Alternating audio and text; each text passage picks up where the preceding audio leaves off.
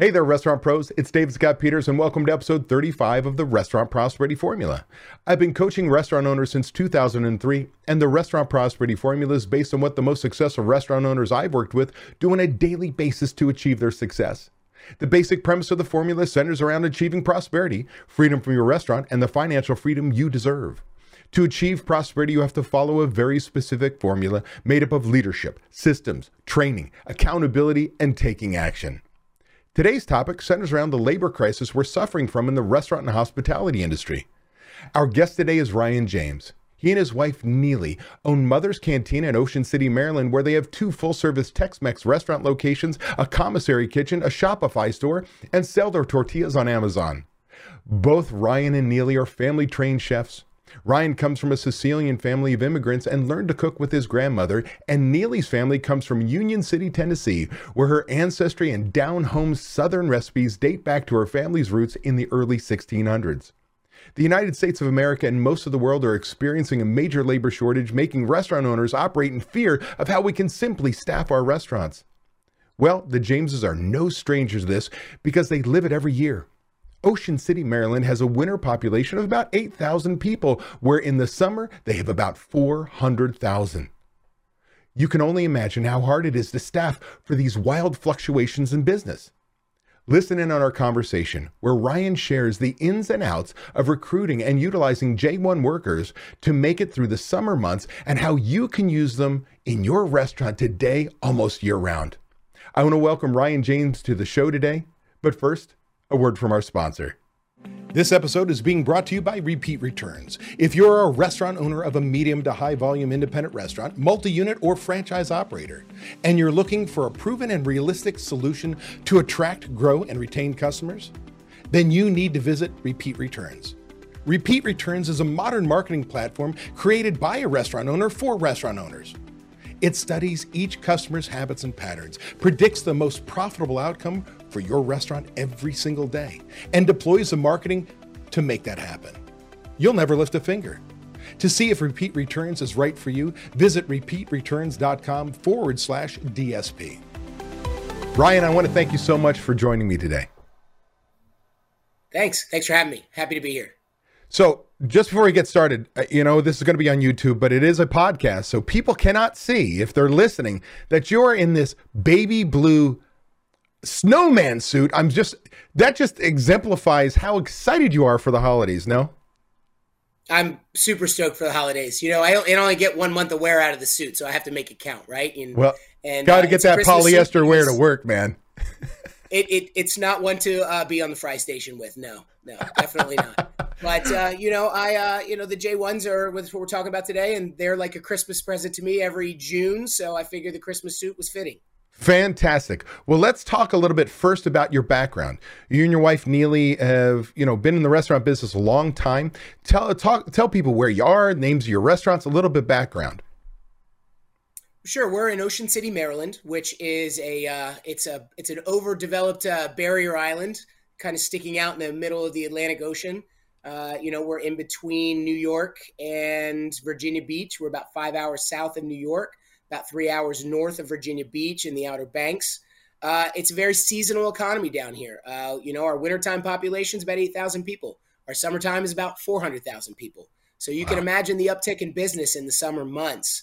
We have 2 locations. They're very close to each other, and because of the amount of business we get in the season, we can afford to have 2 places close to each other.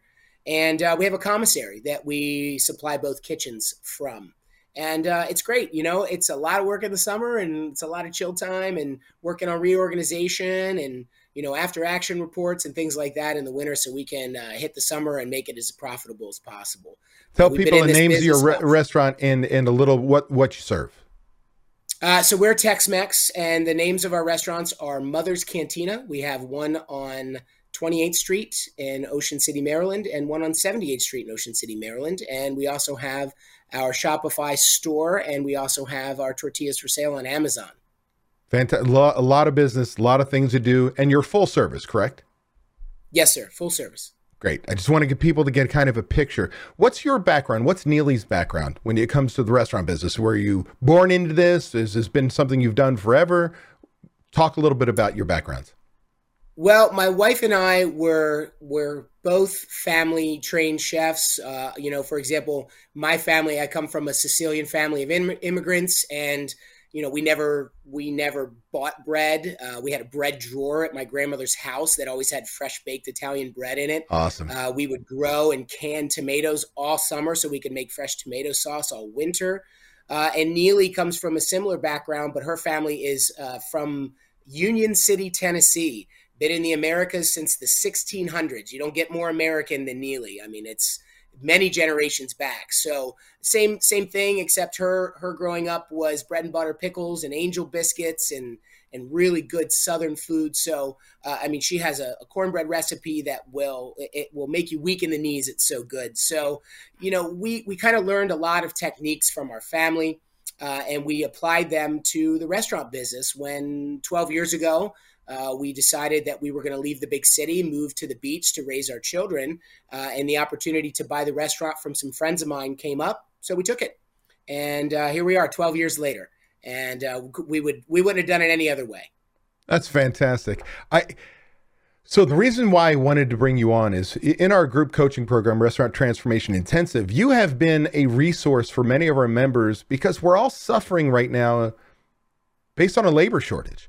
And the labor shortage, as we've talked about, is worse than the pandemic restrictions for most restaurants. When you have all this business coming in and not enough employees, when you've got customers who have high expectations or unreasonable expectations or berating and being mean to our frontline staff, and it's getting more of a challenge every single day to be in the hospitality industry. But you live this every year in the sense that this is not brand new, because when you talked about your residents going from 8,000 to 400,000 people, you experience this on a yearly basis. Would that be a reasonable thing to say? Oh, absolutely. Absolutely. We can't even keep both locations open year round. Our bigger location on 78th Street is seasonal, and it's not because of any restrictions. It's because we just don't have enough people in town. But they're beating down the doors in the summertime, so it all evens out. It's a hurry up and then wait game, right? So with that has taught us how to scale up and scale down very quickly, and that's why it's so important that we have that J1 labor on a seasonal basis that comes in because of that. But we're used to it. Yeah, I mean, it's COVID every winter around here, whether we have government restrictions or not, because we have to figure out how to not lose money and not go bankrupt in the wintertime. And, cash flow management is really important. So talk to me a little bit about what a J1 is so people understand, and when you discovered that a J1 was a solution for a labor shortage. So what a J1 is a J1 is a visa. That is the name of a visa. It's often attributed to the person who attains that visa, but it is actually a visa issued by our State Department, and it is for a seasonal work and travel student. The requirement is that they must be in college or some form of higher education in their country, and then they are granted a 90-day, about 90 days, more or less, you'd have to talk to the companies to get more specifics, to come over here to work and experience American culture. So that's what the visa is. There's many, I'll give you some quick stats. There's about 500,000 J1 students that come to the United States every year. No kidding. 86% of them are under 30 and 53% of them are female. So we get a lot of au pairs that come over for the season. We get a lot of restaurant workers that come over for the season. And it's a great program because it fits with us and our seasonality like round peg, round hole. And we couldn't be happier for the program.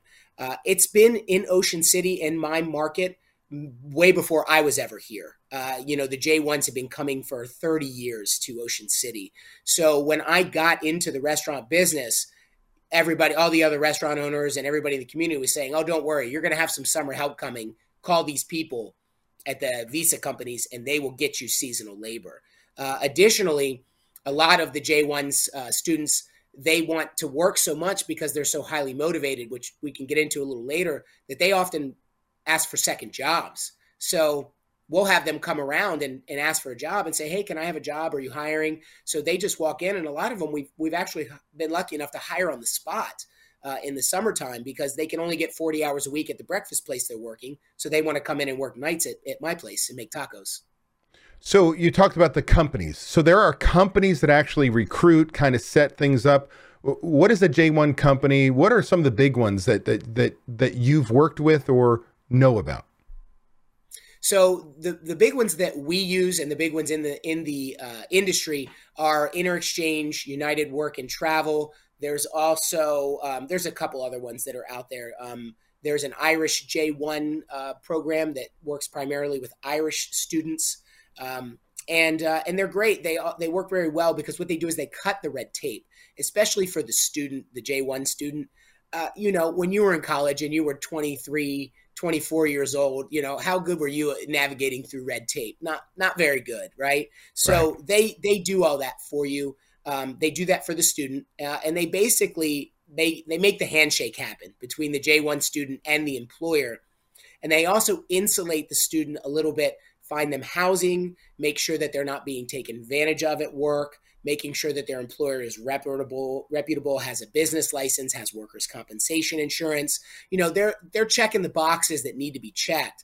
And that's valuable as an employer and as the J1 participant as well. They do a great job. And you can find them all online very easily with a Google search. So I'm gonna go on a limb here and say that the benefit of bringing them in, whatever the cost is, far outweighs, meaning the benefit far outweighs whatever fees there are to bring these people in. How do the J1s make money? And not the J1 employee, but the J1 companies. How do they make their money? So the students pay them. So most of the time it's free for the employer. So I don't have to pay any money to get J1 seasonal labor. The students pay. They pay about, I'm not sure exactly how much it is. It varies greatly from company to company, but they pay a fee and they basically prepay it or pay it in installments. And it's basically, they come over here and the first portion of their wages go to the J1 company.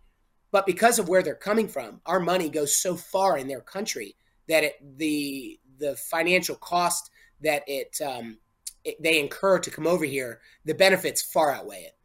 That's fantastic. Now, let me ask you a question.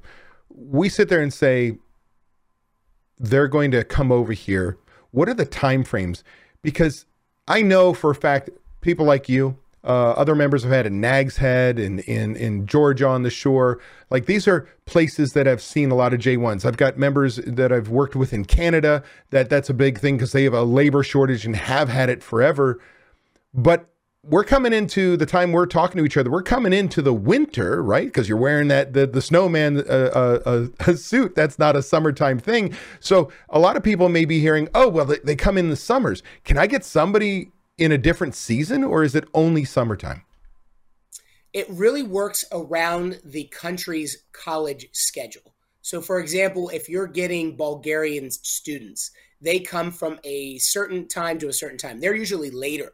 They usually arrive in July and then they leave in November because in Bulgaria, college starts at the end of November. Oh, no kidding. The Dominicans, they come a little earlier. They get here at the beginning of June and they leave the beginning of September.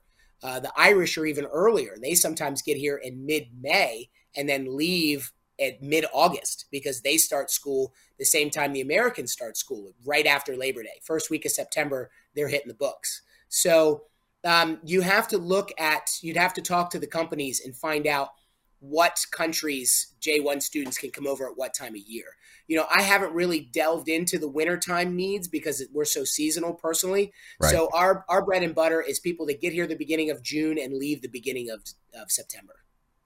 Well, that still leaves a lot of months covered. If we go from May to what I think you said, October, November, that's a lot of the year. And so often, many of us are, even if we're not very seasonal, winter months, if you're in a very cold temperature, your sales may drop anyway, and that's not the time you definitely need them. So that creates a lot of flexibility. But what motivates these kids to come over? And I call them kids because I'm old, right? If you're 20-something, you're an adult, but they're kids. So I get it. So what motivates them? Why do they want to come over?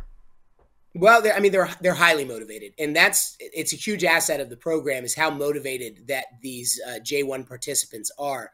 They're college students, so they're pursuing higher education right away. So that's not free, and they have to make a lot of money.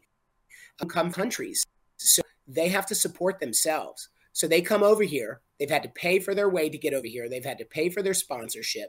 They have to pay for their room and board while they're here. They have to save for their college tuition. And oh, by the way, they probably have to send some money home to their parents in Nepal that need money to subsidize their living expenses, right? To help pay the rent on the house that their parents live in Kathmandu or something like that, right? So they come over here ready to work and ready to make money, and they're motivated by necessity, not by luxury. So you get a different caliber of worker sometimes with that. They come over here, they're ready to work. It's funny because we'll say, oh, what are you studying back in Nepal, at the university? Oh, I'm a biomedical engineer. You're like, great. So today we're going to teach you how to make tacos, probably a little bit below your scope. So you should get it pretty quickly. So if they're coming over and they're earning the wage that's here, do you have to pay more for them? Do you have a special sliding scale? If I'm in a tip credit state, and you're a server, are you still a server and making the $213 or adjusted wage plus tips? Or is there a restriction, a minimum that you have to pay them? No, by law, they get the same labor laws, wages, hours, benefits that a worker from America would. So in the eyes of basically labor laws, they are the same as an American worker. They get overtime at 40 hours. The only thing we don't have to do is if health insurance is mandatory or 401k, since they are seasonal, you do not have to offer that to them. But other than that, they're the same. Let me explore one thing, because all companies are not created equal. I know I've had some members who have used J1s, and the company they used, the employer had to provide housing, literally provide housing. And it was okay because they were Airbnb kind of people and they had a bunch of apartments and they, put people in there. But that's not always the case, right? Talk a little bit about housing. Do I have to? Do I just have to give them a landlord to talk to? What are the restrictions regarding living space? That's market specific to my understanding. So I am in a market that is in a housing shortage, right? COVID caused a lot of people to leave the big cities and come and enjoy beach life. So all the seasonal rentals are now occupied year round in my little barrier island town here. So it makes it difficult to find housing for seasonal workers. So what the companies have done is now they are saying, if you would like placement of students, you need to line up housing. I know that some of the more proactive companies like United Work and Travel have gone out and bought housing, and now they are supplying housing based on their own housing. So it's good because they're also getting the revenue from the rent as well. I have gone out and acquired some housing specifically for J1s as well. But not everybody has those means to do that. But at the same time, your market might not need it. So you're not paying for their rent. They're actually renting from you. You're paying them and they're paying you to live in that facility, that house, right? Correct. Yep. So there's not a lot of downside. When we start to look at this, I'm going to get the age group that's motivated, that fits my business, wants to do, fills times where I can't find employees. There's got to be some cons. There's got to be what's the catch here? This sounds too good to be true. What should I as a restaurant operator be thinking about? What are some of the downsides or things you really got to think about before you go out and get a J1 worker? Well, yeah, there is some cons. The genie comes out of the lamp and gives you your 3 wishes, and then you get them granted, and poof, they're gone. So, come the fall when you still might be busy on weekends, or you still might have some seasonal bumps. It's a nice weekend, so we're packed the boardwalk's packed. So our 28th Street location, which is right next to the boardwalk, is packed, but all our J1s are gone, and we're back on a skeleton crew. So that's a bit of a con, but if you have good systems in place, your process, Restaurant Intensive, teaches a lot of systems. If you have these systems in place, you have 90 days to prepare for that. So you can get ahead of the game. and it's great. So another con is that they're motivated by money, right? They want to come over here, they want to make as much money as they can, and when they want to go back to their country, go to college and not work and be able to support their family. Right. So they could tend to linger around on the clock a little bit. So you're going to need to coach your managers, use your checklists, make sure that it has on there, check for overtime every day on your manager's checklists to make sure that they're not sucking up that clock, because they can hoover that money, that summertime profit, right out of your bank account if you're not careful. But if you've got the right systems in place, you're doing that with your regular employees anyway. It's not like it's, my special J1s are these rat bastards who are milking the clock. That sounds like every kitchen in the world if you're not managing it, Absolutely. Absolutely. And, that's a really good point. And, but a wise man once said, if you create a system and you don't measure it, then that system can go away. And I think he also said that which we measure improves, right? So you have to keep measuring that system and watching that clock and holding your managers accountable to make sure that they are not eating up the clock.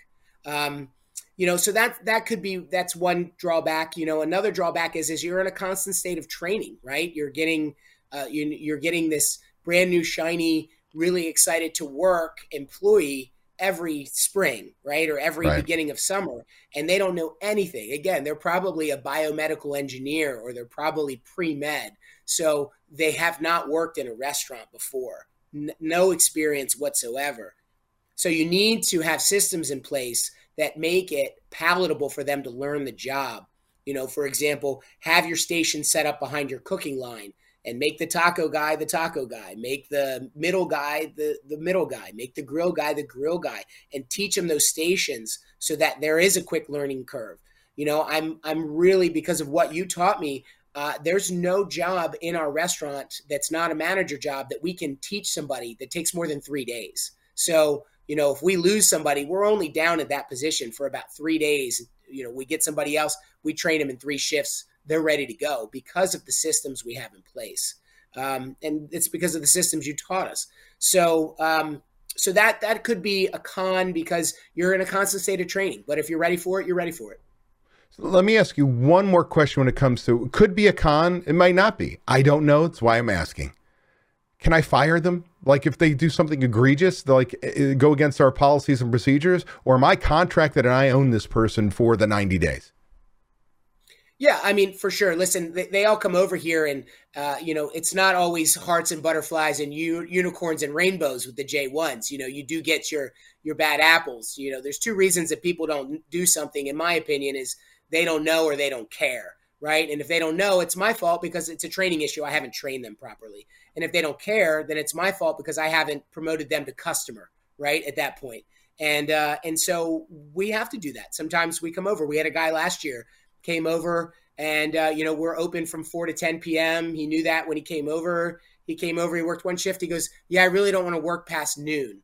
And I said, "Okay, well, probably not the job for you then, because we don't even open until 4, and we hired you as a taco maker." So that happens, but you can fire them, and they actually have to report to their sponsor company if they change jobs, and if they fail to do that, then they could not be allowed back the following year. They get on a blacklist if they don't do the right thing.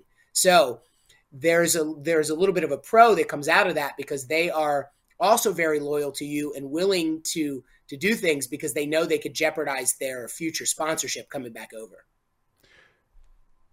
So if I were looking at this as brand new, we're listening, we've never had J1 workers, and we're living this labor shortage, what would you tell somebody? Would you tell them, yes, you need to do it, or you need to do it only if you meet these criteria? Is there anything special you've been thinking about trying to decide whether I would pull the trigger and contact one of these companies and bring these temporary workers in? Well, you can use them for 2 reasons. Obviously, it's a no-brainer if you have a seasonal business that's busy in the summer months. You'd be crazy not to at least explore the opportunity, right? Because we have such high turnover in this industry, and we're also experiencing a labor shortage. Those J1 students can really insulate that and add depth to your labor pool. If you're not in a seasonal economy and you're experiencing a labor shortage going into the summer, then you can hire the J1 students as a temporary stopgap, right? You hire them, you know they're gone in 90 days, and then you can really focus on hiring and training good year-round people. And it's not an emergency. Now you got 90 days, right? And you can kind of play double dutch. As one person hops out, you can have another person hop in that's ready to go, right? Right. I mean, I think that's incredibly valuable in our industry right now. Is language an issue? Sometimes that's a good point. There are on their applications that you get to review before you select the students or the students are recommended to you. They have English qualification levels. So you can say, I need a 9 English. So somebody that's fluent that could work in your front of the house, or I only need a 5 English. I speak fluent Spanish. We have a Tex-Mex restaurant. So most of my staff is Latino. So we have we can always hire the Spanish speaking students, no problem. And as long as they're not customer facing, then they can work 40 hours a week with ease. So we're at a little bit of a luxury there, but yes, you can pre-screen their levels of English before they come over to put them in a certain position. I think you don't need you can hire a Romanian dishwasher that has 4 English, and you could just point and say, wash, thank you, right? And you're Right. good to go. So Right. because you need a dishwasher and you're willing to work over that language barrier to make it happen, right? Are there any, and it's a loaded question and we can decide not to answer it, but are there any countries that are better, like cultural, that really are suited for hospitality more than others, versus, don't say who's a struggle, but is there anybody, because that's the loaded part, right? Don't hire these people. Is there a country, because I know I had a member in Canada loved anybody came from the Philippines. Just the work ethic was amazing. The culture was amazing. Like it just fit hospitality so well. Do you find any countries that are best to draw from? Yeah, and I think it's more of an individual and less of a country specific, where you're going to get some bad apples from any country. So what sets other countries apart from some countries that might be less desirable is really the English, right? Right. The countries that push English are the countries that you want to gravitate to. So, for example, Ireland, right? Ireland's always at the top of the list because they speak English. Sometimes after a couple of Jamesons, they don't speak English, or they're speaking English, but we can't understand it. But for the most part, when we're doing a good amount of business, the Irish are great. Another thing with Nepal, for example, you might not think Nepalese, but all their business is done in English in Nepal. So they come over here, and most of them have spectacular English. So that's a good one as well. And then personally, we go for the Latino countries, the Spanish speaking, the Dominicans, the Puerto Ricans.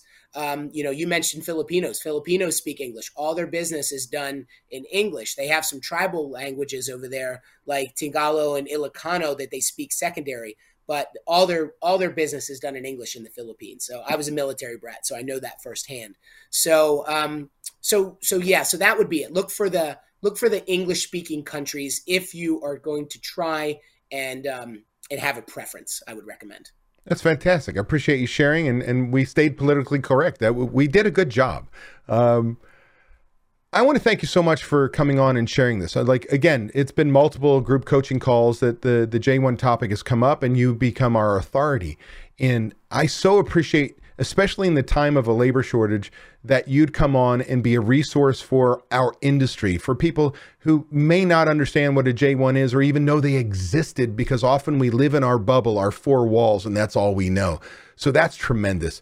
But before I let you go, is there anything you want to share with people, whether it's about J1 or just anything about running their business or in life that you use as a mantra, anything you want to share?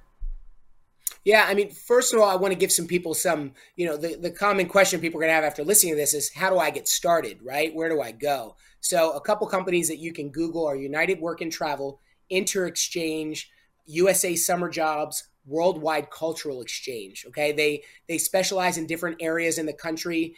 They specialize in different industries. some people are better with hotel workers. Some people are better with restaurant workers. Some people are better with amusement park workers. So, some of the people that might be listening to this might have a restaurant and a small water park. Some people might have a B&B with a restaurant.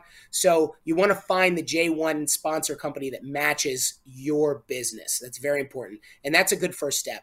And it doesn't hurt to look. Knowledge is power, right? Go out there and get the knowledge, see if this is right for you, because it can have a tremendous benefit to your business. And then, personally, this is the hardest industry, right? I've heard you say it many times. So you got to take time out to live your life and do what you need to do.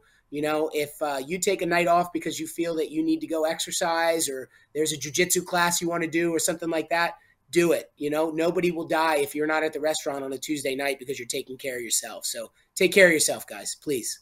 Amen. Ryan, I want to thank you so much for being on the call today. And I look forward to seeing you in just a couple hours on our next group coaching call. Thanks, my friend. Should I keep the suit on? I think so. All right, will do. All right, see you soon. Thanks, brother. Hey, that was an awesome episode. I want to thank you for taking the time to take action on building a better, more prosperous restaurant. Before you go, I want to give you these 3 thoughts. 1, by combining leadership and taking action with systems and training being checked by accountability, you are on your way to creating prosperity for you and your restaurant. 2, I have something I need from you. Please leave a review on Apple Podcasts, Spotify, or wherever you happen to listen to podcasts. By leaving us a review, other restaurant pros seeking out this information are able to find it. I read the reviews, and hearing how this information has benefited you does wonders for me. And 3, if you find any of the discussions helpful, share them. The more restaurant pros who have access to them, the better we become as an industry. For more restaurant resources or to get in contact with me, connect with me at davidscottpeters.com. Be passionate about what you're doing, be persistent, but more importantly, become better and help everyone around you become better. And your restaurant is going to kick some ass.